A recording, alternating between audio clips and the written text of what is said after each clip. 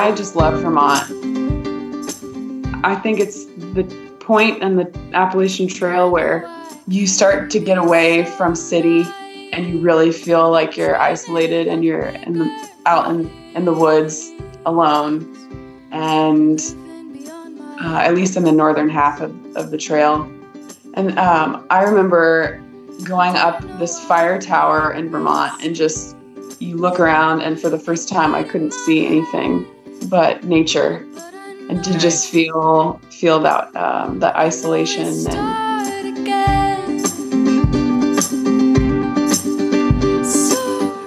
When we find ourselves wishing that we could stand a little tall. Welcome to the Hiking Through podcast. I'm Erin Egan, and this is the podcast where I talk to experienced through hikers about their adventures on the trail and strategies for successfully completing a through hike. Today's guests are Toby and McGuire, known off-trail as Toby, a chocolate lab mix, and Trisha Penrod. They long-ass section hiked 900 miles of the AT from New Jersey to Maine in 2018. And in this episode, we talk about the joys and challenges of through hiking with a dog, dive into what Toby's kit looked like, and how she trained him to sleep in a hammock. You can find this episode and all previous episodes at hiking-through.com, where you can also find show notes, photos, and links for any gear mentioned in this podcast. You can also listen to us on Apple Podcast and all the other podcast places. Enjoy my conversation with McGuire.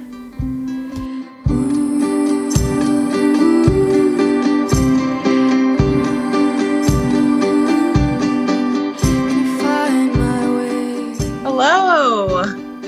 Welcome to Friday, TGIF. That's right. How is it over on your side of the world? Well, right now I'm visiting family in Florida. Oh, okay. Yeah. So it's good. It's good. Florida's nice this time of year. Yeah. I just came here for a few weeks just to visit some family. So I'm going to escape before it gets too hot. Sounds like a good plan. Is Toby with you at this point, or? He's not. No, he's back in California. Okay. Is that where you are normally? Is back in California? I'm actually on my way to Thailand. Oh, wow. For a bit. So we're in flux right now. I got out of the Air Force right before I got on trail. Okay. Going from trail and then figuring out what's next has really been a challenge, as it is for a lot of people. I was going to say, that's not an individual solo thing at this point, as I'm understanding it. Yeah, for sure. What pushed you onto trail, or what put you out on the trail? Well, when I was a kid, some of my classmates' friends left them with their grandparents and went off for 6 months into the trail. So I found out about it when I was in middle school, and I thought that's really cool. Maybe I'll do that someday. And then I totally forgot about it for 10, 15 years. I was in the middle of an Air Force career and just wanted to change, wanted something different. Knew that I didn't want to make the Air Force do a full 20 years, do a career with the Air Force. So it was a great way to figure out, at the time, what I thought I'll figure out what's next. And that didn't quite happen, but I'm in the process of figuring it out right now. The process of adulting is difficult, challenging. Yeah, it's very challenging. But another huge aspect was Toby. Mm-hmm. I worked a lot, and I hired a dog sitter every now and then. You know, I tried to keep him entertained during the day, but at the same time, I felt pretty guilty because I felt like I wasn't able to spend the time with him that I wanted to. So this was the perfect way for us to rebond and reconnect and spend time together. How old is Toby? Toby's 6. I actually rescued him from an Idaho pound when he was 6 months old. So we've been together for 5.5 years. And he basically kept me on track. I'm just a workaholic, so he was my excuse to come home. They're good for that. They are. They're good for getting you out to walk and. Yeah, absolutely. Yeah, you could say that. When you got Toby, did you have expectations of taking him out for hikes and that kind of stuff? Or is that something that just sort of evolved once you got him and kind of started to see possibilities? Well, I've always really been into backpacking. I grew up with my dad going on trips all over the States. We never had dogs. And when I got him, he just fit perfectly into the lifestyle because he's a half lab, half pointer. Okay. So tons of energy, was pretty much made to be out on the trail, different trails. And started off doing the little day trips in Idaho, did some backpacking trips in Idaho, and pretty much he grew up hiking a lot out west. So he has the right personality for it. I mean, in terms of friendly and outgoing and that kind of stuff, but also the stamina for it. Yes, definitely. He's very personable. He loves people and other dogs. He's very dog friendly. He doesn't really show much dog or people aggression, which was pretty important to me. That's definitely something that is within the community a hot topic. You hear about a lot of hikers having issues with dogs on trail. I wanted to make sure that Toby had a good experience along with the other hikers on trail too. Because if something had happened, it would just ruin, I think, the experience for me and for him. Can you take a dog on 100% of the AT? I don't know if you've looked at the PCT and the rest, but on the AT, can you take a dog on 100% of it? No, there's a few areas where you can't. You can't bring your dog through the Smoky Mountains. Also, you can't take them in Bear Mountain in New York. Okay. And to Baxter State Park as well. So I think that Baxter and the Smokies are two of the most scenic places on trail. So that's kind of a bummer. But since Toby and I started in New Jersey and we went to Maine, the Smokies weren't an issue for us. And you can go around this park in New York. So that wasn't really an issue either. So really that means you only need to board them or have someone look after them or skip the Smokies or Baxter. Mm-hmm. And when we got to Baxter State Park, he went to this place called Katahdin Critters, and they took really good care of him. And they're really known for doing that as well. When I got my summit photo at Katahdin, I was pretty bummed out that he wasn't there. So I took some shots of me, what would have looked like me holding him, and then photoshopped him in later. So I was going to say, I thought I saw a picture with him there. So he made it in spirit. Photoshop to the rescue. That's right. When you were in the Air Force and you had him, were you getting out and sort of then the AT was part of that process of getting out and what can we do next and we need a bonding and all of that? Yeah, absolutely. I knew that I needed a change because I was always inside and I looked like I was ghostly white and I wanted to do something outside with him. And I thought I just kind of remembered seeing my friends' parents go off on this trip. And I knew that I've been out west. I've done lots of hiking out west, day trips and backpacking trips, small trips, but I'd never seen New England and I never had done anything on the East Coast really. So, hiking with him on the East Coast was a great way for him to be a real dog, and also for us to explore the East Coast, New England together. I'm going to jump like 500 topics here for a second because hammocks, sleeping with the dog. I mean, I know we'll get to sleeping and whatever, but like just that image of him in a hammock sleeping is just so hysterical to me. And I cannot get over how that actually happens. Well, I have realized that over time, I just prefer sleeping in a hammock. And I thought, if I'm going to do this night after night, let's just let's make the conversion. And then I started wondering, okay, well, I'm going to bring him. Is this going to work? I researched a lot of different ways for this to happen. I thought maybe he could come in the hammock with me, but I could just imagine the two of us being squashed together in the hammock. Right. You're a sardine. Yeah, exactly. So then I started researching and found a few guides. People had put YouTube videos together, and what they had done was either they would hammock and they would attach their dog's leash to the ridge line, and the dog would just be on the ground. And I didn't really like that idea because bugs, rain, weather, you want him to be protected too. Yeah. So then I bought this gear hammock from Trek Light Gear, and I really like it because it's smaller than a normal hammock, and the fabric is a little bit different as well, and it's perfect for his nails. So what we started off with was I just wanted him to get used to the hammock. So I put the hammock down on the ground, let him sniff it, get used to it. And then slowly I would start to raise it up and still have him get in and out of the hammock. And eventually the hammock wasn't on the ground and he was still able to get in and out of it. So he would never get in the hammock of his own will. That's not anything that would happen. But if, I'm just going to go lay in my hammock.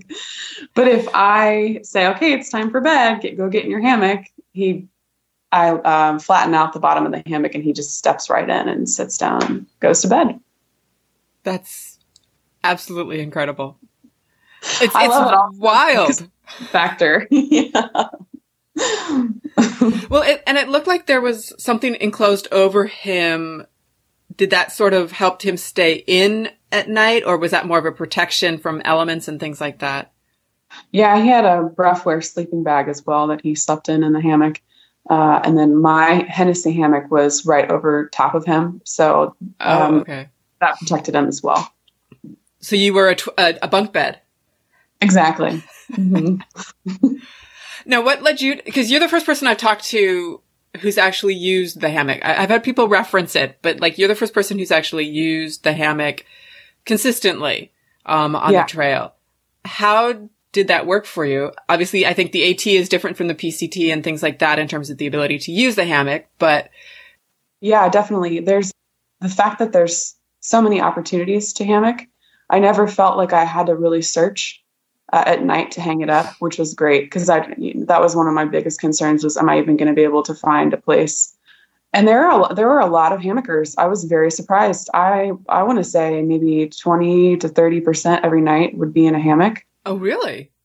Yeah. Just depending on, what state that we were in, because sometimes people will change once you get into the northern states, especially when it gets colder. But the fact that I wasn't sleeping on the ground was just wonderful for me.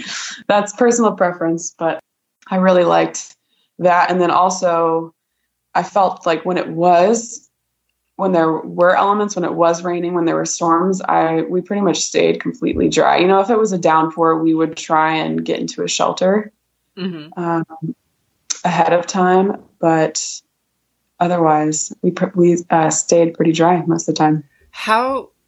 Okay, this is complete newbie question, but how does that work in a hammock? Is there a pseudo kind of tenty like thing over you that keeps you from, because the AT is known for its elements, so to speak. So absolutely. Yeah. The tarp on the Hennessy hammock is tied down to trees nearby at an angle, which is really nice because instead of, most people think, oh, you're sleeping in a hammock, your back is going to be down in this. Yeah. You're going to basically be a U, but the way that you sleep at a 45-degree angle kind of flattens you out more. So you're not really, you are able to lie more flat. And the tie down at another 45-degree angle, and the water just kind of drains off and is prevented entering the hammock. Wow. Okay. So sleeping in the shelter was sort of going into the motel version of everything after you were in that, the hotel, the resort version. Yeah. And sleeping in a shelter with a dog is definitely something that you have to be very careful about logistically, just because not everybody wants to have a dog in the shelter. So the way that we would plan it was if I knew that there was going to be bad weather, I was hiking. After a few weeks, I got to know a lot of the people around us. Everybody loved Toby. He kind of became the superstar. I'm sure. And he's good for morale. He is very good for morale. And so most of the time we would show up to a shelter just because there were folks there that we knew. And we'd socialize. However, when it was, and we'd sleep outside on those occasions.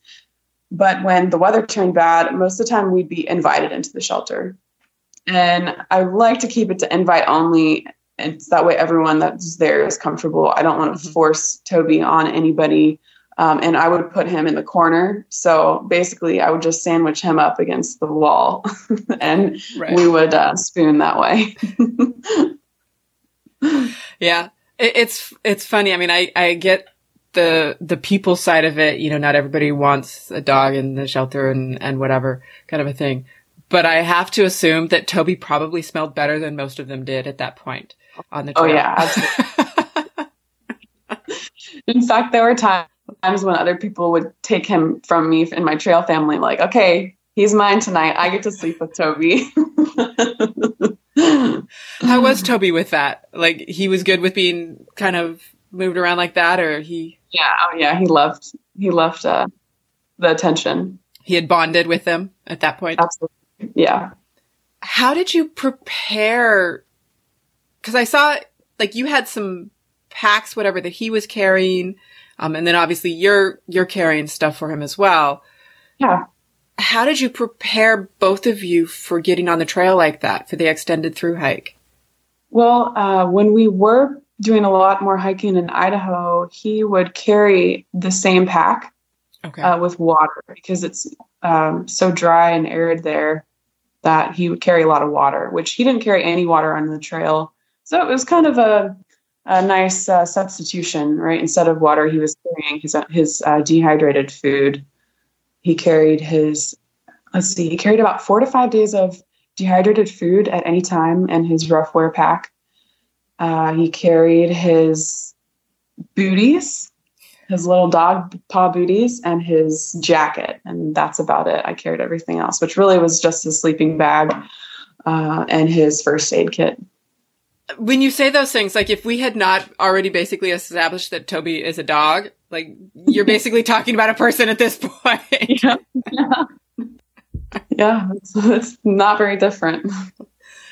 How much were you carrying, I guess, in total? Like what was your base weight versus what kind of, how heavy did your pack get between carrying everything for you and then also for him in terms of water and stuff? My base weight was about 20 to 22 pounds. Okay. And then with water, I never carried more than 3 to 4 liters just because it was always available, which was nice. So I never got above 30 pounds, which was very, very nice. Yeah. With food and everything. And the fact that he was able, Toby never carried more than 6 to 7 pounds at a time, which dogs aren't supposed to carry more than 20% of their weight. I think 20% is very high, and I never went above 10% because he weighs 70 pounds. Okay. Did he wear his booties a lot of the time? Or, because I thought I saw on one of your posts that you were having some issues, or he was having some issues with his paws, and so he'd kind of gone off trail to heal for that. Yeah. Toby did really well as far as his paws holding up. And that was one of the things that I was worried about because I know he can go all day long. Mm-hmm. However, paws, feet, it's the same. Yeah. And we were coming down from Mount Washington, and that, I would say for 5 miles, it was just, the descent was pretty brutal. And Brutal how? Rocky or? It was the rocky. It was like the granite rocky. So gritty. Yeah, super gritty, almost like sandpaper. Yeah. And I noticed, well, first off, I sat down to take a break with him and put my hands down. And that's when I really noticed, oh my gosh, this is really gritty. And I'm wondering how his paws are doing. I hadn't really seen him react negatively at all, but I was just worried. Mm-hmm. So I started looking at his paws and noticed that he was starting to develop some hot spots. And that's at the point that I put the booties on. I think we were about 3 miles north of the Mount Washington descent at this point. I put the booties on, and, you know, I love watching dogs when they first get boots on their paws. It's really funny. You should go YouTube it. But we got down. He didn't really have any issues. You know, I've seen really bad injuries before with heat, you know, dogs walking on pavement mm-hmm. and their paw pads almost like rip off. Ugh. That wasn't the case for him, thankfully. And we went into town. We went into Gorham, and actually he stayed with a lady that I found on Rover for a week to heal. Just, I wanted to make sure that there were no issues, especially with Southern Maine and the what do they call it? The meat grinder coming up, that he was going to be okay. Getting him back was very interesting because I continued while he stayed in town. And so I left him there for a week, and I'm like trying to logistically figure this out. What I did was I hired someone on Rover, which is a dog walking, dog grooming, anything you want with dogs app. Mm-hmm. She went and she picked him up and brought him to the hostel that I was staying at in Southern Maine. Wow. So it was about an hour drive for her, but it worked out all around for us. Mm-hmm. Thank God the East Coast, the states are smaller. Yeah, exactly. Yeah. What kind of first aid stuff did you, I mean, other than the booties, what kind of first aid stuff did you have for him versus what did you have for yourself, for that matter? Well, really, it's the same. I think most people start with that ginormous first aid kit that they realize, okay, maybe yes. I don't have things. So by that time, I had pretty much whittled down to, you know, moleskin and some first aid cream, mm-hmm. like get anything else you need in town. For Toby, the mushers, the paw wax was the most important thing, I would say, for a dog is, again, keeping their paws and their pads healthy. So we would apply this waxy salve to his paw pads mm-hmm. Every night after we were done hiking, and that would soak into his pads and keep them from cracking and keep them nice and healthy. And then tweezers. I would say if you have some tweezers and some mushers, you can muster through whatever. Did you have any injuries or issues like blisters or anything like that while you were out there? Yeah, I did. I had a few blister issues in the beginning. I was trying to figure out my footwear. I started off in Chacos. Chacos? I haven't heard about that. They are Chaco sandals. Ah, okay. The rope sandals, which I had a pair of hiking sandals in the past and I loved them. I love the Chacos too. However, the ankle support just wasn't there. So you can guess what happened. I sprained my ankle. Yeah.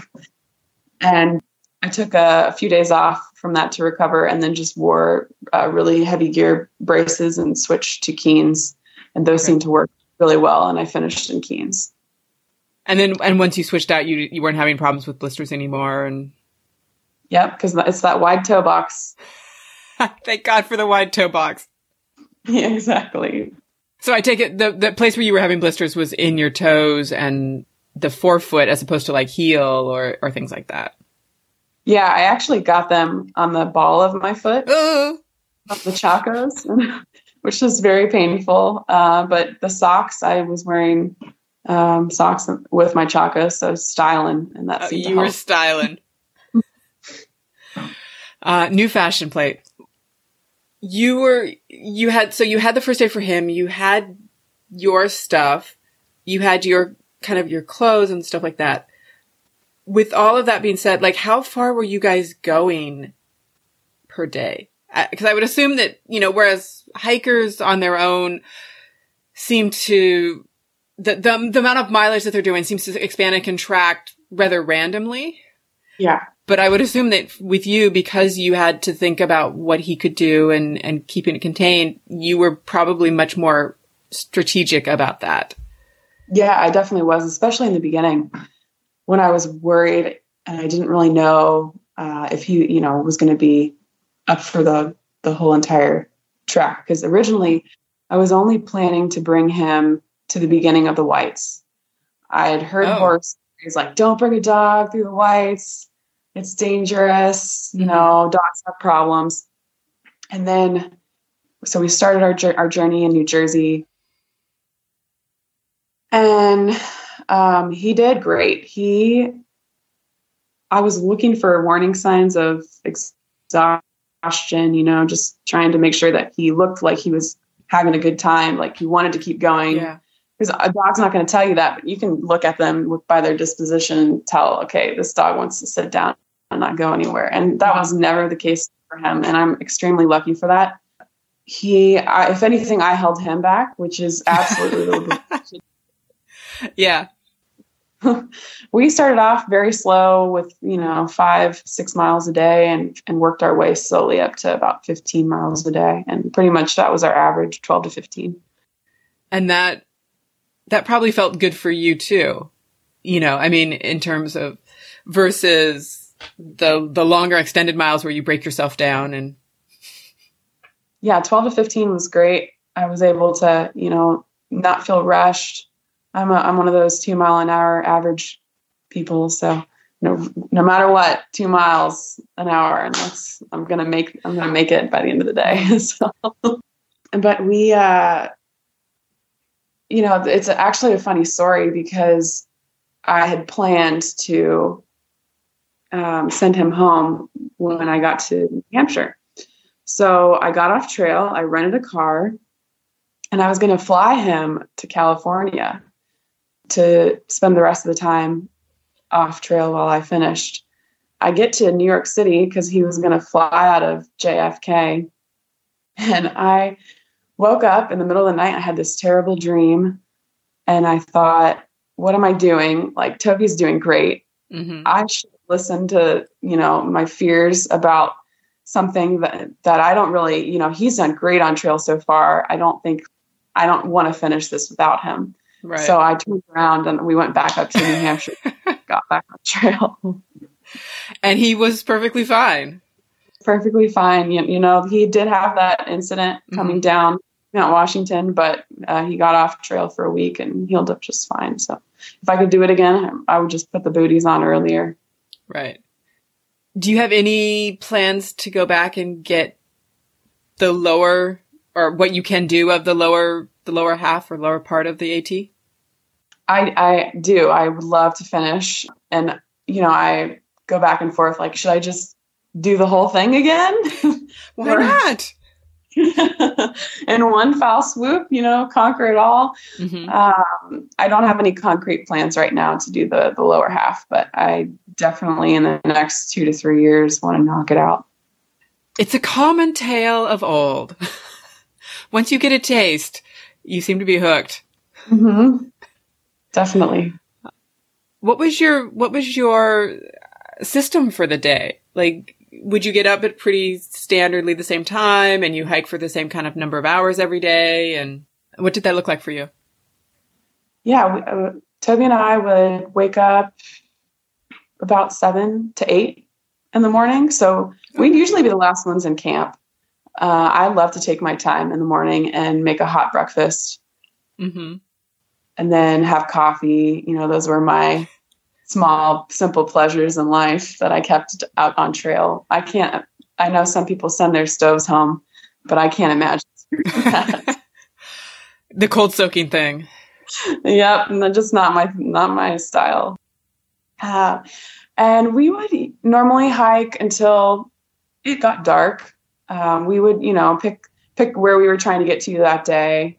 And then based on that distance, we'd figure out, okay, how many breaks and how much food can we eat along the way? And we would just plan it out that way. Do tell, explain how many breaks and how much food can we eat for the day. I'm assuming that you had a ration of food for the day, but yes. Yeah. It sort of sounds like you were expanding that. Yeah. one of the challenges of going out there was dog food.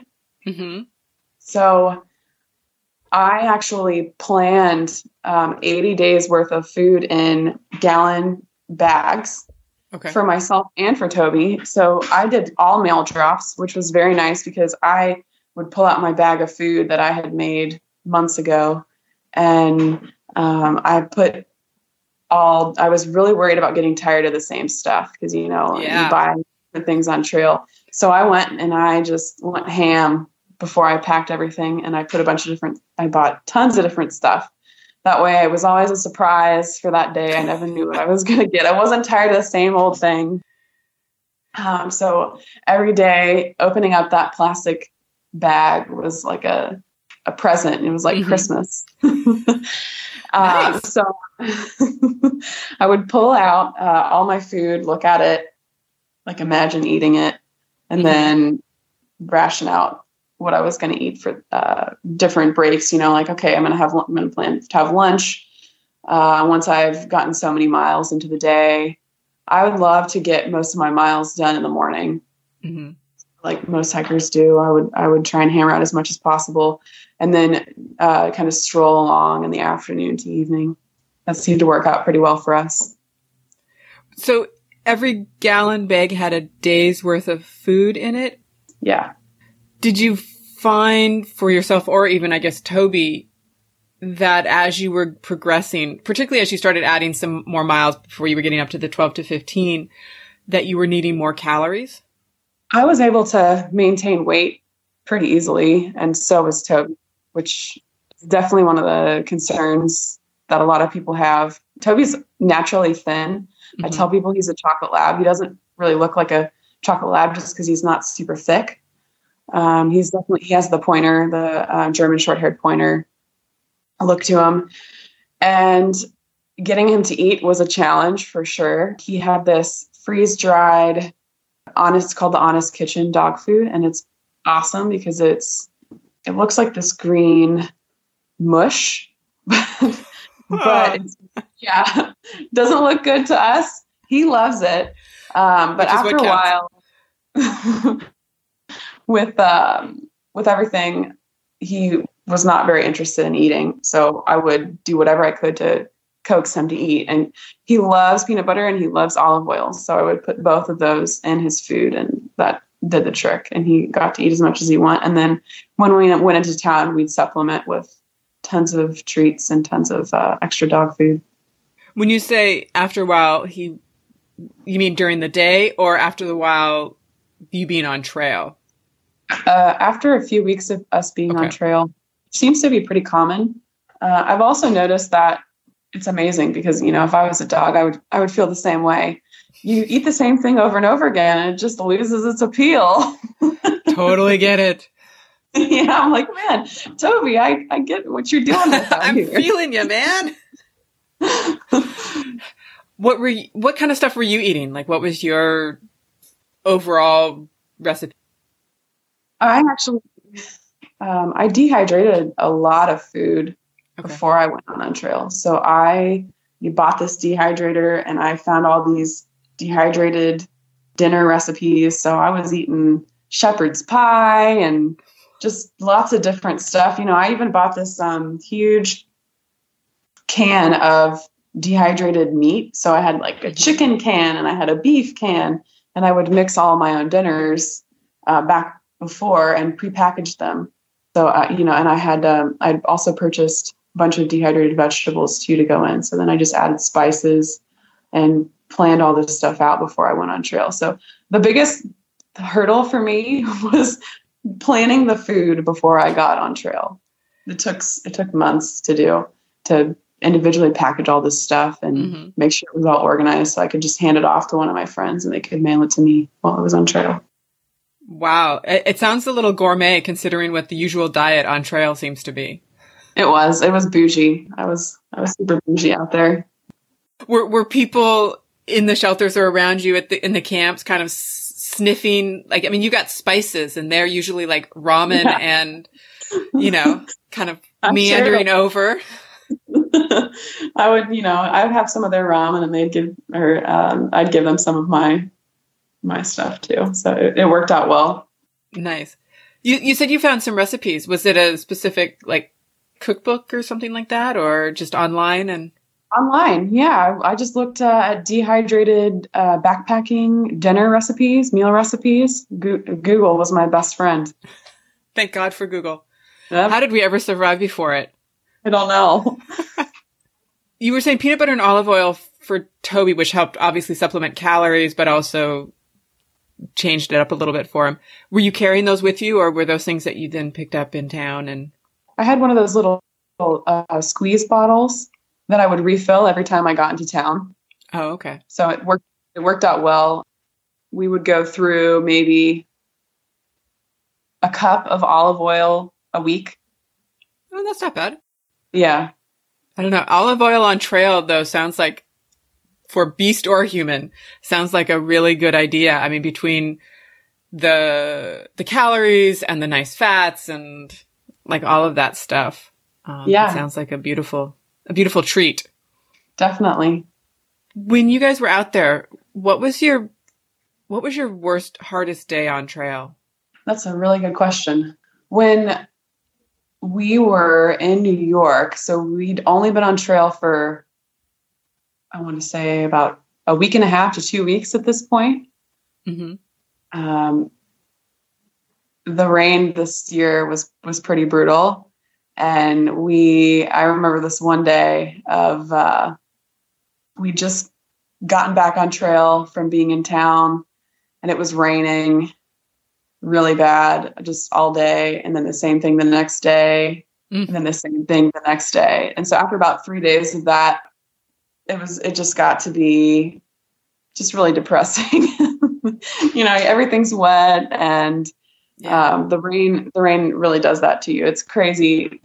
You don't even realize how much the weather impacts your life when you live inside in a house. It's wonderful to escape that and to not be able to escape that. So we went into town that day before we were supposed to, just kind of threw caution to the wind and said, "Hey, we're gonna recover," and that helped. I should say sufficient, but did that help boost the morale? Did the rain end, or did you end up having to go back out into it? And the rain it didn't end all the way, but the weather got a lot better. It was still sprinkling. Also met up with some of my friends that I had met on trail too. So that helped a lot to be with other people. I think that was probably the biggest boost to morale. Oh, definitely. Definitely. Were you hiking with a group of people fairly regularly, or even hiking with somebody that was consistently with you throughout the trail? Actually, when I went into town in New York, I met up with what you'd call my trail sister. And we hiked together for the rest of the time. And we met our trail family together. So we hiked alone for about 2 to 3 weeks. And then we met a trail family, and we would hike on and off with them for the rest of the trail for about a month. Nice. Were you out there sort of in peak season, or were you a little bit ahead of it because you started higher up? We started in the end of July. Okay. But honestly, I think I saw, because I was going so slow, and when we first started in New Jersey, that I saw a bunch of waves go ahead of us. Mm-hmm. And then we were at the back of the pack, which was nice to not have the crowds. Right. Yeah. Because it's interesting. And the reason that I asked specifically also is I was literally just seeing some pictures on Instagram from the PCT Southern Terminus. And for the PCT, this is fairly early because of the snows and Sierras and stuff like that. And there was probably 20 to 30 people at the Southern Terminus getting ready to start their hike. And I'm like, holy shit. I can only imagine what it's like at peak season. No, absolutely not. Oh my gosh. Yeah, I've been interested in the John Muir Trail as well, and looking into permits for that and everything. And it's just nuts how competitive it is now. It's competitive to get permits even for the John Muir? Yeah. Yeah, you have to apply 180 days out, and there's a lottery, and they re-roll you into the next day if you don't get picked for that day. Wow. Yeah. All of and I'm sure this podcast is not helping that, but all of the trails are becoming much more popular. Yeah, it's because people are discovering how amazing it is, and it's really good. It's the next frontier of extreme adventure, so to speak. What was your best day on trail? I loved this day in Vermont. I just love Vermont. I think it's the point in the Appalachian Trail where you start to get away from city and you really feel like you're isolated and you're out in the woods alone. And at least in the northern half of the trail. And I remember going up this fire tower in Vermont, and just you look around, and for the first time I couldn't see anything but nature, and to just feel that that isolation. And also Vermont is extremely beautiful, albeit muddy. But I'm sure that all of the rains did not help that, but it's true. Yeah. But to just, the green tunnel is definitely, I think, impacts your mood too, because everyone assumes, oh, you're on the trail, you get to see beautiful things every day, and you're just on there for days and you don't have any views. But once I got to Vermont, it almost didn't matter, because the views of the woods became so beautiful. I guess if you were down south, like the Smokies would probably be a little bit more like that, and that type of stuff too. For sure. Yeah. How was it? Because the AT is very accessible, getting into towns, getting back out of towns, Uber, Lyft now, the whole bit. Yeah. How was that kind of convenience wise for you guys? It was great. I'd never taken Toby in an Uber before. We were able to ride in every Uber that we took. Nice. Okay. We hitched a few times. I think that the reason we got picked up was because of Toby. You're like, oh, this poor dog. So yeah, if you want to get more hitches, bring a dog along. He was your version of the trail wife. Exactly. Yeah. Yeah, I have heard that when you are hitchhiking, either having a girl with you if you're a bunch of guys, or having an animal helps the odds immensely. It does. Yeah, they can really sympathize with the women and the animals.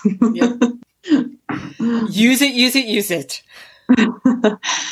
Let's see. I would say the way we started was great, because it was nice in the first couple of weeks to easily feel like I had that safety net. Like we could get into town if we needed something. And then once I started to get more comfortable, it just so happened that we were in the part of the trail where it started to get more rural, less access points. And it worked out really well, because I was like, okay, I don't really need this as much. It's always nice to get a shower and a bed, but you don't need it. Right. It was probably nice when it got a little bit more remote. It probably felt a little bit more like you were really hiking or backpacking at that point. Absolutely. Yeah. When you guys were out on the trail, was there anything that you guys had that you didn't need, like that you sent home, or were you pretty set with what you had packed? I'd done a lot of research. So I started with about, I think, as much as I ended with. Wow. Yeah. I'm trying to think if there's anything that I sent home. I did change my water filter, but that was mostly just because I did not like the flow, and I switched to I think it's Katadyn B3 3-liter. And I really like that, because you're able to filter a lot more water a lot quicker than the Sawyer, the mini. Was that what you started with? Yeah. Is the Ketadine gravity, or is it a filter, or is it a... It's a filter. Yeah. Yeah. It's got the little charcoal like attachment, but I really liked it. They have a 1 liter and a 3 liter, and I got the 3 liter because I imagined myself going out west eventually, and I'm like, oh, I'm going to need more water out there. So definitely need more water out there. Was there anything else that you kind of swapped out or found that you didn't need, or? I think maybe I had an extra sweatshirt or something that I sent home. Clothes, Yeah. As far as equipment, I don't think there is anything. Wow, I'm impressed. It's really light, though. I mean, I was uncomfortable almost with the equipment that we started with, but just because maybe some of those things that you send home are your safety net, to get you started. So you went the other direction as opposed to having that safety net, as you were calling it. You went a little bit more raw and grew into it or grew comfortable with it that way. I did. And that kind of follows the whole theme because I separated from the Air Force. I stopped working on Friday, and then on Monday I was on trail. So I really went for it. Wow. Yeah. Yeah. When you were with the Air Force, where were you in the States? I was in DC. Okay. So it was just a little hop, skip, and jump to get where you needed to. Yeah, I just had a friend drop me off. It was about a 3-hour ride up there, and pretty easy. That is just so foreign to me from the West Coast. It's just, yeah. I mean, a couple hours gets you to Palm Springs, and that's about as far as you go. Was there a little bit of a culture shock? I mean, making that fast of a transition? Oh, absolutely. Very, very much so. Just because I'm used to the straight lace rule followers, to go out into the woods with, people who follow their own hearts all the time. And it was nice. It was refreshing. I really liked that. It was definitely a good way to transition out of the always, following a strict set of rules and someone's telling you where to be every day. And just the chain of command that I was able to escape from was very nice. What was what is your trail name? McGuire. Do tell. Well, it's actually, there's an Air Force Base in New Jersey. It's called McGuire Air Force Base. That's where I started. But also it's really centered around Toby because we're Toby and McGuire. Pretty cheesy. That is beautiful. So for you, who did you find McGuire to be on the trail?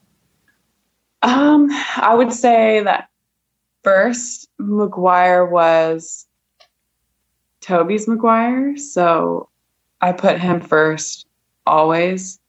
But to just kind of be there and experiencing his transformation was epic. To see him turn into the dog that he was always supposed to be was very cool. Just to see how happy he was every day. He was definitely morale for everybody that we ran into. And then also I was able to take off the uniform and not be the Air Force girl, the airman. I was able to just be Trisha and to be McGuire. Mm-hmm. And so I think I kind of became myself, Trisha. And it was wonderful because I felt like for 7 years I was bound into this line of like this strict professionalism all the time. And I think I lost a little of my goofy, fun self. So it was great to rediscover that on trail and to just be happy. What was the goofiest thing you did on trail? Goofiest thing. I'm trying to think. I remember a lot of dancing. There's a lot of like fire dancing near fire. Fire dancing. Okay. Not with fire, but near fire. Damn. Just, yeah, I would say taking off that mask, the mask of professionalism, was probably just a feat in itself. Yeah, it's hard to, it becomes so comfortable after a while that it's hard to slip it off and remember that there's other things and other aspects of your personality out there. Yeah, definitely. How has, or I shouldn't even say how, I should say, has your finding of McGuire translated off the trail? Like you've kept a hold of those pieces and parts that you found that you really fell back in love with? I think it's helped me in the fact of what comes next. So I could be terrified trying to figure it out because I'm used to having a plan. I'm used to being in control, and to give away some of that control and to just kind of look for opportunities, but not necessarily have a safety net is exciting. And I don't know that I would have done that a year ago before being out there, because I'm trying to do something completely different. I'm trying to become a freelance writer. Nice. There's no way that I ever would have chucked everything I've learned out the door and to go this route. But I just, when I looked back at myself, I feel like if I had stayed and done 20 years in the military, I wouldn't have come out of that 20 years and been proud of who I'd become. And that was one of the main reasons why I wanted to leave, just because I didn't like who I was turning into. So now I definitely see the split, and I'm happy with what's happened. I've been able to spend a lot of time with my family, which has been really good. Where did you grow up? I grew up in Columbus, Ohio, born and raised. And then ended up moving around for the Air Force. And yeah, I was in Colorado, Texas, South Korea, Idaho, and finally DC. Wow, so you saw quite a bit. I did. Do you want to go back to any of those places? And well, if you can't tell, I really liked Idaho. Yes. A lot. I was living in Boise, Idaho, which I love how relatively close it is to everything in the West. Mm-hmm. It seems like you can go any direction, and there's really cool, adventurous things to see and do. So hopefully one day I'll end up back in Boise. I am a West Coast girl. I love the West Coast. I love the wide, here for the West Coast, the wide open spaces is definitely something that I'm used to. So it is a little strange to whenever I've headed west or east, I should say, and everything is so much closer together, and the states are so much closer together. The towns are so much closer together. It's a different feeling. Yeah. Do you feel suffocated almost when you go to the East Coast? Not necessarily suffocated, but I feel, the word that actually just came to mind was claustrophobic, but that's probably the wrong word too. I guess because I'm used to being able to, like, you get in your car and you drive 6 hours and you're still in the same state, and you're, but the countryside looks completely different, and it's just that interesting wide open spaces type of feel to it. Sure. That I guess until I started to travel around, I never realized that it was a mindset thing until you start moving around and you realize that there is kind of a difference to it. Yeah, definitely. And growing up in Ohio, and my dad, that was kind of our bonding experiences. He would take me to different places and we would backpack together. I'm so thankful, because I can imagine why people who've never left Ohio, they don't know what they're missing. Yeah. Amazing places. And it's all in one country too. And that's what's so cool about it. I think that is the most amazing thing I've done a road trip from the East Coast or from the West Coast to the East Coast, and it is truly amazing when you see the United States from that perspective. Absolutely. How diverse it is, as you drive through it. It's absolutely stunning and incredible. Yeah. To see. Yeah. Do you have any, other than the John Muir Trail, do you have any other plans to get Toby out there, like on some of the other, ACT or PCT even, or something like that, or? I would love to. There's just a lot of unknowns right now, but absolutely, we would, if I go back on a trail, when I go back out there, he will be, not if, when. Exactly. He will definitely be with me because he totally makes the experience for me. Mm-hmm. I guess I'm circling back to something that you said earlier about Toby in terms of, you yourself blossomed while you were on trail and found your inner McGuire, but you were also saying that he had blossomed. Was that really about him getting out there? Having all of the social interactions and having all of the exercise and being outside and investigating and, the world, so to speak. I think so. I think when you go out on a hike with your dog, you get this glimpse into like their soul of, you see all of the, the perkiness that they get. And then to be out there for days on days is almost when it becomes their nature and not just something that you get to glimpse, but something that you get to live with all the time. That's really cool. How was he then coming back off of trail? Because, for both of you, obviously you're not doing the miles and you're not outside as much. And the post-trail depression aspect. Yes. Yeah. I experienced probably more than he did. He is just a happy guy. And I definitely had moments where I'm like back, in a bed in my house. Oh man, what am I doing here? I should be out on trail. I should be doing 15 to 20 miles today. What's wrong with me? And we would just take walks together. That was really how we got over it. Just being outside for a couple hours a day even seemed to help a lot. Was the main thing kind of the depression, or were you also having some physical and or he was having some physical responses to not hiking that much during the day? And I would say it was primarily the depression.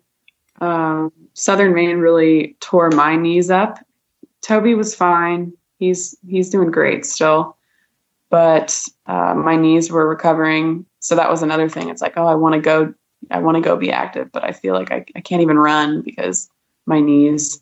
That went away after the knee pain about a month and a half. You were saying the knee pain was from where again? Or from what again? From Maine, mostly from Southern Maine. All the crazy descents, and really it was going downhill. I loved going uphill by the end, which before this you'd never hear me saying that. But then the downhill's just shredded your knees and your quads and that. Mm-hmm.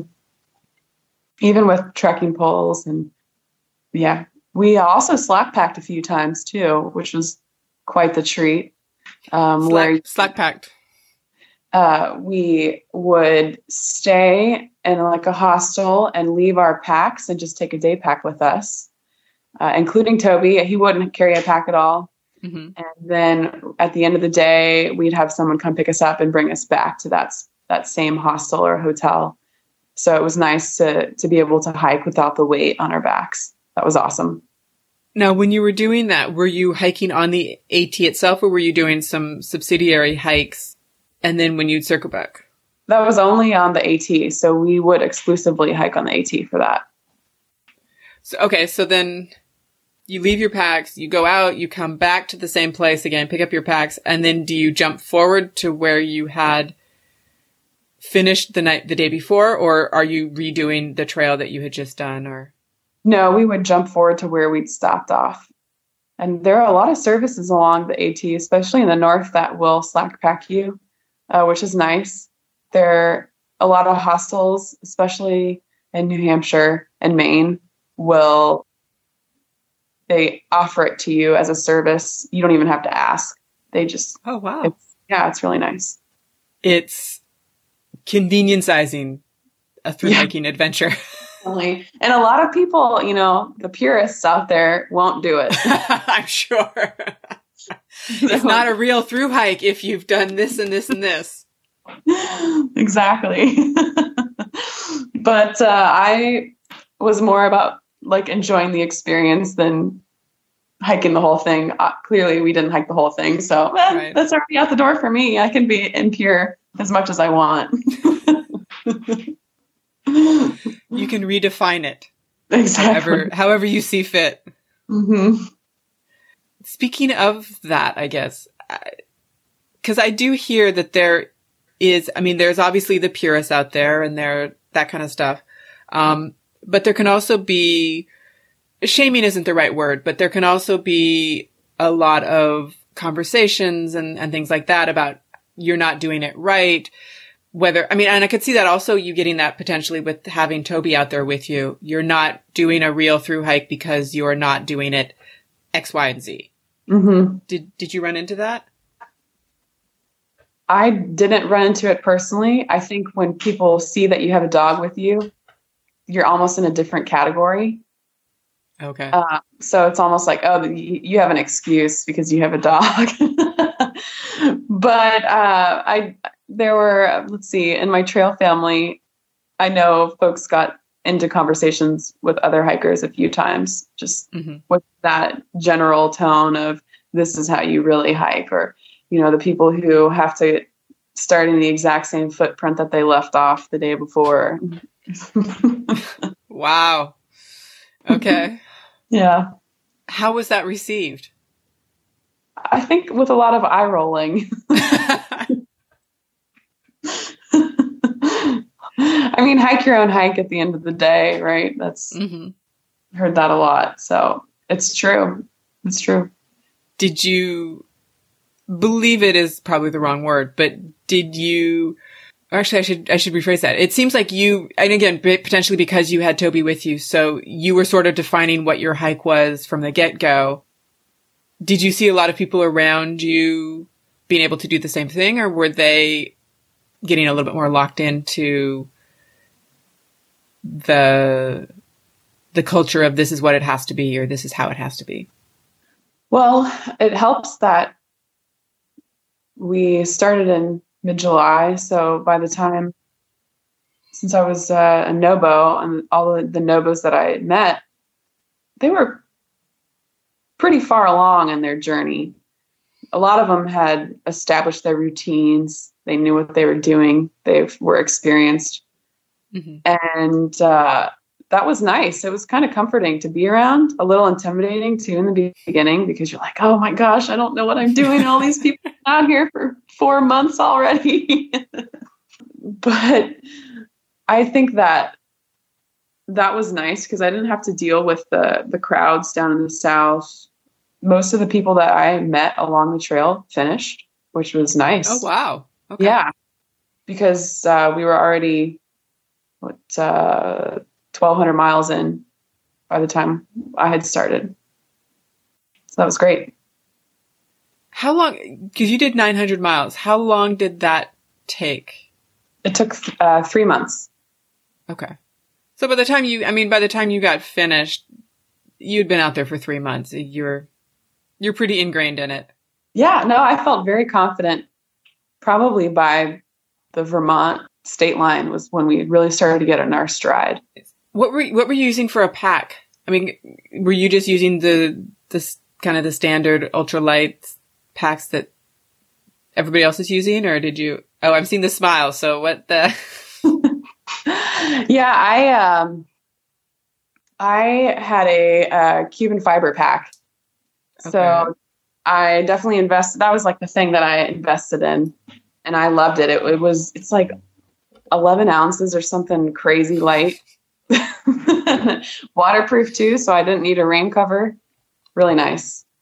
Now, I've heard of people using, rain cover aside, I've heard of people using like a thicker plastic bag inside to also act as some sort of rain or water barrier. Yeah. Did you do anything like that, or? I didn't. I knew that my pack was going to keep everything dry, so I didn't even worry about it. I tested it out a few times, and it was my big investment for the trip too. Mm-hmm. So I was pretty confident with it. What was the pack? It's a small company. I can't think of it off the top of my head. I'll have to get back to you on that one. Okay. I would be very interested. Through doing this podcast, I've come across a lot more, because you have the standard brands that sort of everybody goes to, and then you've got the little homegrown brands. It's a Mountain Laurel design. That's what it is. Okay. Perfect. See, if we talk long enough, it'll come to you. So Mountain Laurel Designs, how many liters was it? Do you remember? It was about 40 or 45. Okay. And that was big enough to hold all of your gear, his gear, food, water, and all of that. It was. There's also some pockets on the outside too that were great for. I would put our food, if we had extra food or we were going out for more than 5 days. I would kind of hang that outside, and then his sleeping bag would be on the outside too, since it was pretty bulky. When you say pretty bulky, in comparison to like yours, or just? Yeah, in comparison to mine, it really isn't that bulky. It's just when you compare it to, I had my quilt, my super light hammock quilt was very compressible, which was nice. So it was surprising to me that his gear was the biggest, bulkiest gear I had. That was literally what I was just thinking. Yeah. How his size wise could be that much bulkier, but yeah. If I were to do it again, I would make my own dog quilt for him. Okay. And go away from rough wear. You know, that rough wear is great for car camping or maybe a couple day trips, but not for a through hike. Just because it's not the extra light type of thing, or? Yeah, because it took up too much space in my pack. What were you using as your quilt, your hammock quilt? Let's see. I have to look it up. I don't remember. It's another one of those small custom companies. And it was literally a quilt that was made just for somebody who was sleeping in a hammock, as opposed to a quilt that a standard on the ground through hiker would also be using. Yeah. It is a hammocking company that makes quilts. Oh, okay. So very, very specialized. Yeah. How did it differ from like a regular quilt, or, because I'm assuming because you're in a okay, I'm going to get into the particulars here. So, sure. So forgive me for the details, but you're in a hammock. You wouldn't have a pad underneath you necessarily. So you wouldn't have that sort of level of insulation against cold coming in from your back. And then did it go over you and somehow attach to the sides of the hammock itself, or? I had a quilt and I also had an underquilt, and they were both made by the same company, and the underquilt would attach to the sides of the hammock and create a pocket of air underneath me. And that air bubble was what kept me warm at night. So that was your version of a little pad or something like that got you off of the ground, so to speak. Mm-hmm. Nice. Okay. And then the quilt did that also attach to the sides of the hammock or whatever, so it didn't slide off or slide around? No, it's pretty much like a sleeping bag, except it doesn't cover you all the way up in terms of if you sleep with it, it's meant to cover your top side on the top half of your body and not necessarily your back. because you're getting that protection from the underquilt. Mm-hmm. So otherwise, just a very light sleeping bag. For your quilt, do you remember what the temperature rating was, or how heavy it was? It was rated to 30. And I also carried a liner too when I got into the northern states, just to stay warmer. Yeah. And I don't remember the weight, but I need to look. I know the quilt plus the underquilt was under 2 pounds. Nice. And that was enough, particularly as you got further north and the season got later, that was sufficient to keep you warm. And yeah, that's why we added the liner. And then eventually when we got past New Hampshire, that's when we actually switched to tent camping. So we didn't hammock the whole way. I was worried that Toby was going to be cold at night, so that's why we switched to tenting. So we did both hammocking and tenting.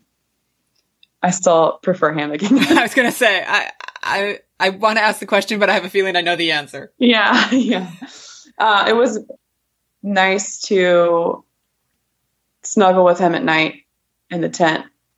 That's like the main upside of of tenting. However, some people would say that maybe sleeping with a smelly dog isn't so good. However, he probably thinks that sleeping with a smelly human is much worse because, like you said, he smelled better than me.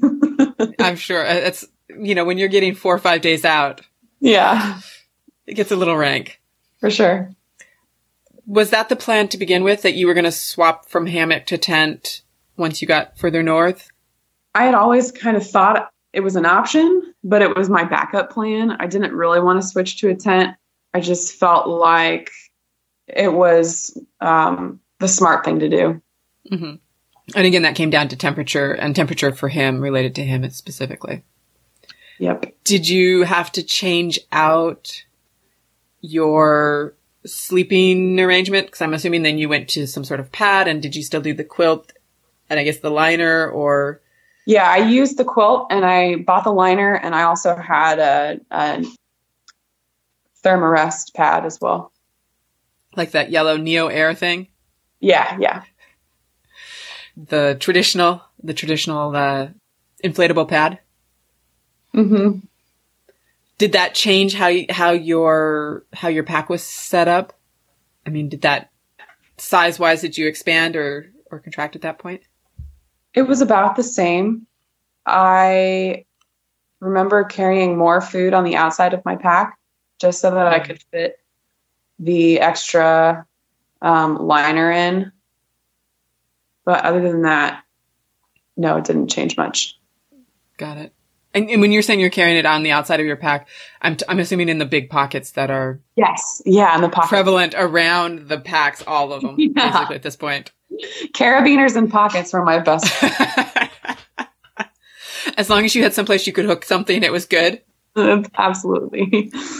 Did the pack that you were using have big, like hip pockets, so you could keep whatever you had determined would be your sort of during the day food on your hips, or were you having to take your pack off during the day? And every morning I would pull out that bag of food that I had for the day, and I would put it in the back so it was easily accessible in one of those pockets.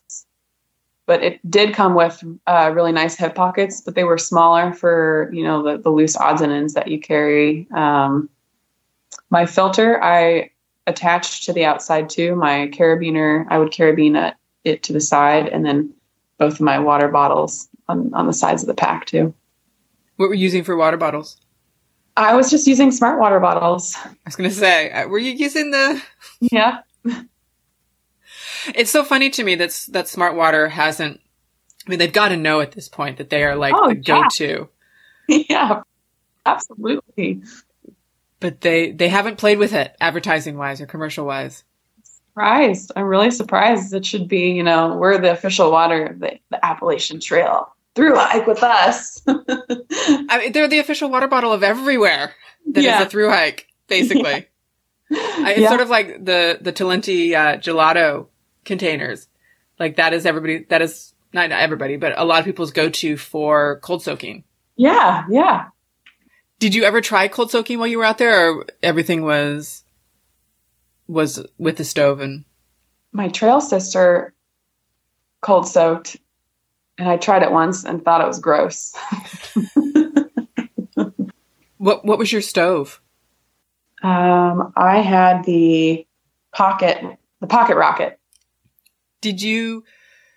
Sorry, I know these are really haphazard questions, but I'm just trying to, because I know we're getting close to our time limit, so I'm just kind of trying to gather information. Yeah, no worries.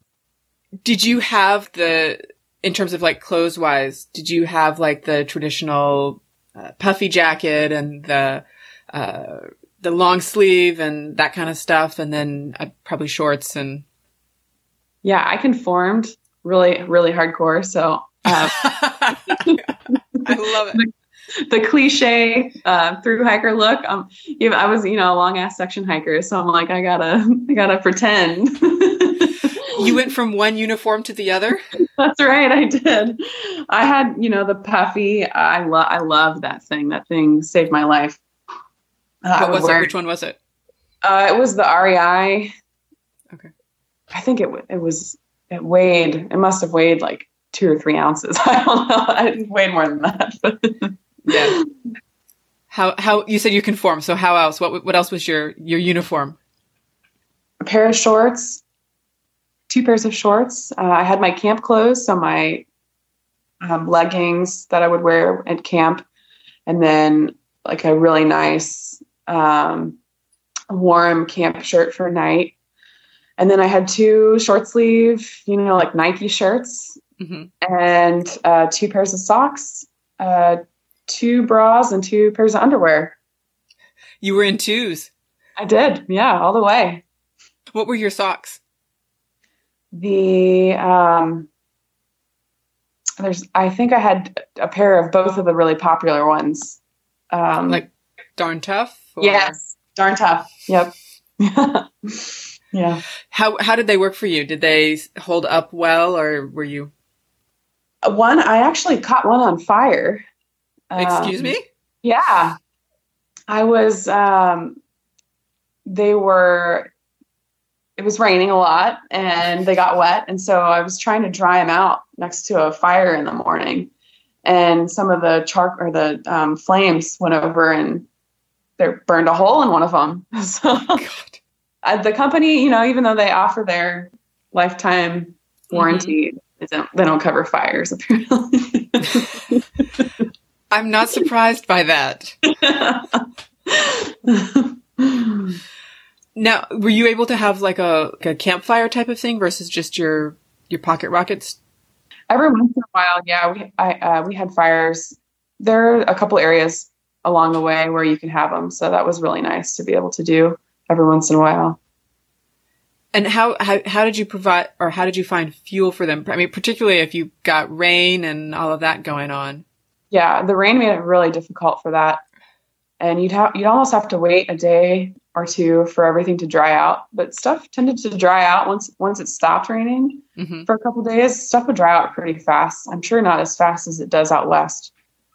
Yeah, because the humidity is pretty good out there. Yeah. Yeah, but, finding dried leaves helped, pine leaves and things like that, and then the dead wood. And then it was really nice. Sometimes people would stack up dry wood when it was going to rain at a shelter. A couple times I would get to a shelter and there would be dry wood underneath the shelter. So someone had Good Samaritan Trail Angel come along and done that, which was really nice. Yeah. How was your experience? Aside from that, how was your experience with Trail Angels and Trail Magic and that just type wonderful. Of thing? It was great. My trail sister's name was Leslie Nope, and she had this. Say that again. Leslie Nope. Leslie Nope. Okay. She had this mantra that you think good things are going to happen, and eventually they do. And I just remember this one day we were crossing a road and she was ahead of me. I came up upon her in this parking lot and she was just sitting on this rock, and we were in the middle of nowhere, Massachusetts.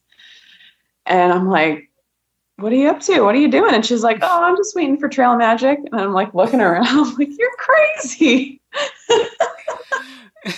And the next thing you know, this van rolls up, and it's literally he was going up and down as a trail angel on the AT, and he just handed us out, everything you want, soda and brownies, all the good stuff. She manifested Trail Magic. She did. Yeah. That's pretty incredible. It was. I couldn't believe it. And only time, we were there probably for 5 minutes before this guy rolled up. It was awesome. Did that convert you to her thinking? Oh yeah. I totally bought in after that. Like, we would go places and try and manifest things all the time. How'd it go? Yeah, when you got something, it doesn't matter if it was manifested or not. True. Very true. Very true. Other than that experience, like, what was your favorite kind of trail magic to get or to come upon? I liked using Gut Hooks a lot, the app that helps you. It tells you, how far you are away from things. And what I really like about Gut Hooks is the fact that there's live input. So you can see things that are coming up that people will comment on and to know what the status is. And a few people commented that this couple in Maine would drive an hour or two to have a barbecue on the side of the road once a week. So we saw this on Gut Hooks and stayed behind I think we waited for 2 hours for them, and they showed up right when they were supposed to, and we had a barbecue. I loved that. It was awesome. Did they somehow have some association with the trail? Like they had done it, or? Learned about it through some friends and came up and done it a couple times. And I guess the friends had moved away, and they just adopted the whole process and kept having the barbecue every week because they loved it. They loved meeting all of the people from all over the states and just seeing adventurers, I think, living vicariously through everyone's stories. Yeah.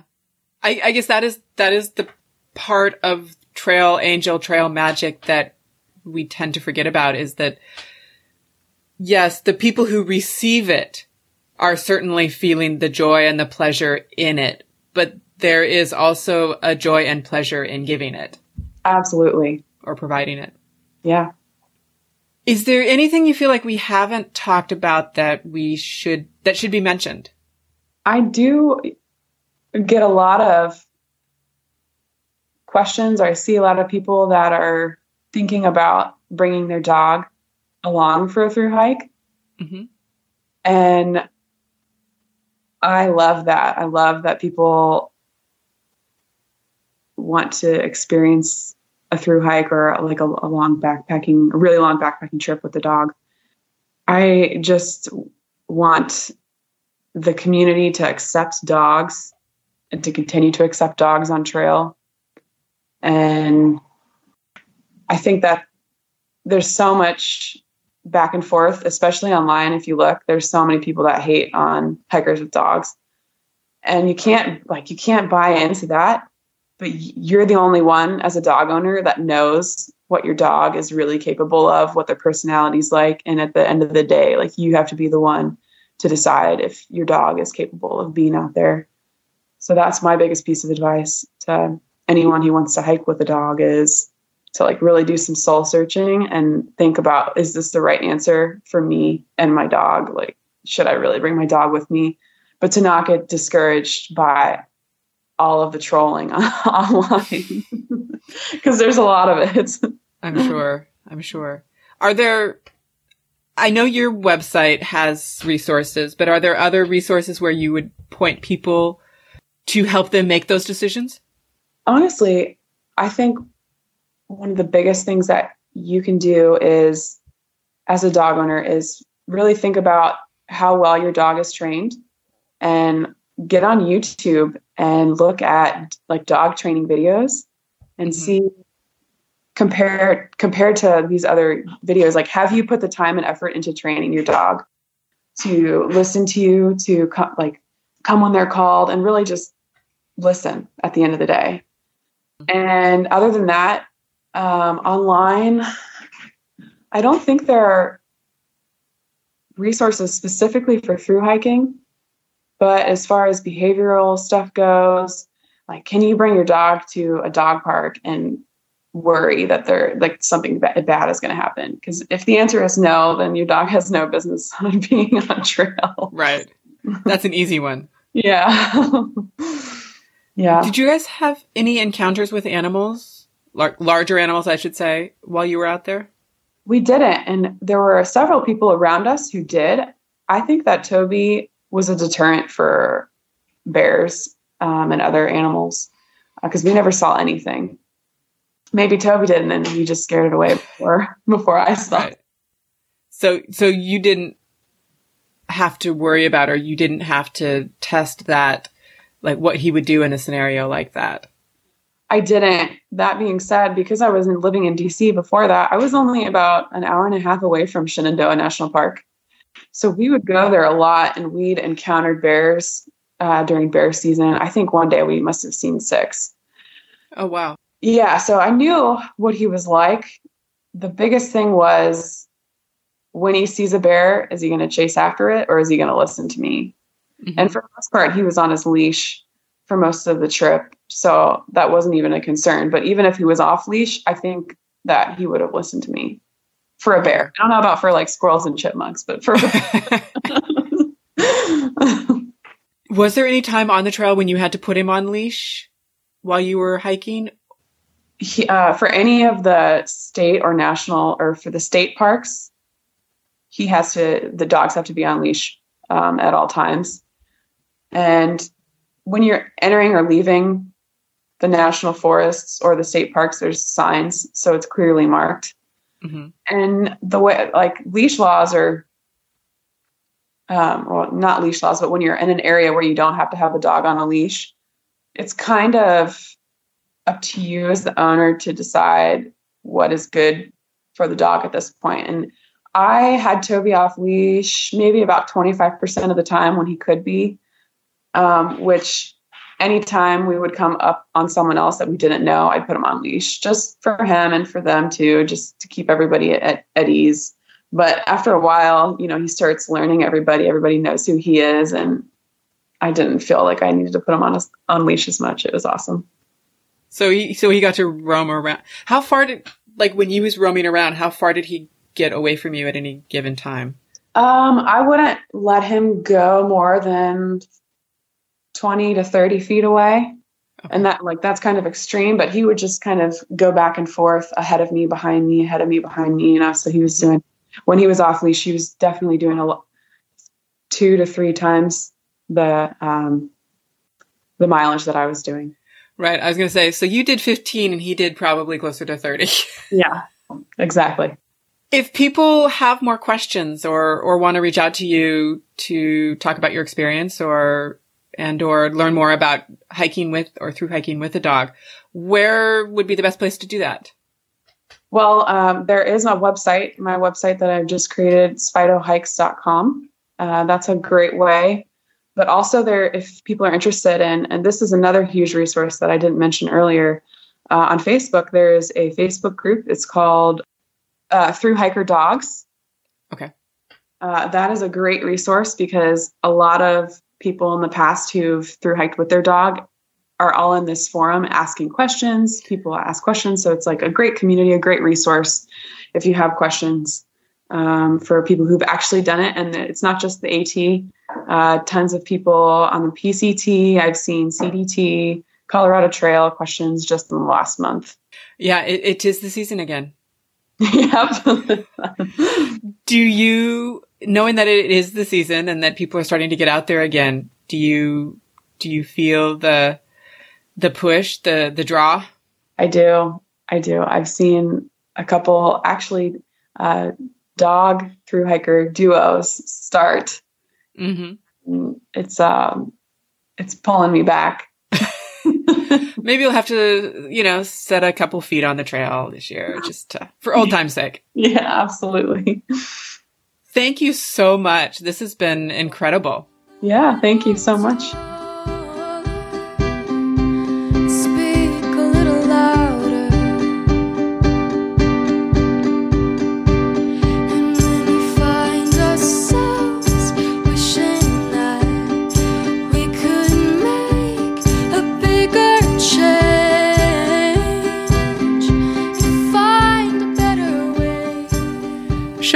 and links for Trisha and Toby's gear can be found on our website at hiking-through.com. Special thanks to Trisha for sharing her stories from the trail, and Maya Wynn for the use of the song Try Again. We'd love to hear about your trail adventures as well, so please email me at hikingthroughpodcast@gmail.com, or you can also DM me on Instagram at hikingthroughpodcast. We would also love it if you would find us on your favorite podcast provider and leave a review. I'll see you on the trail.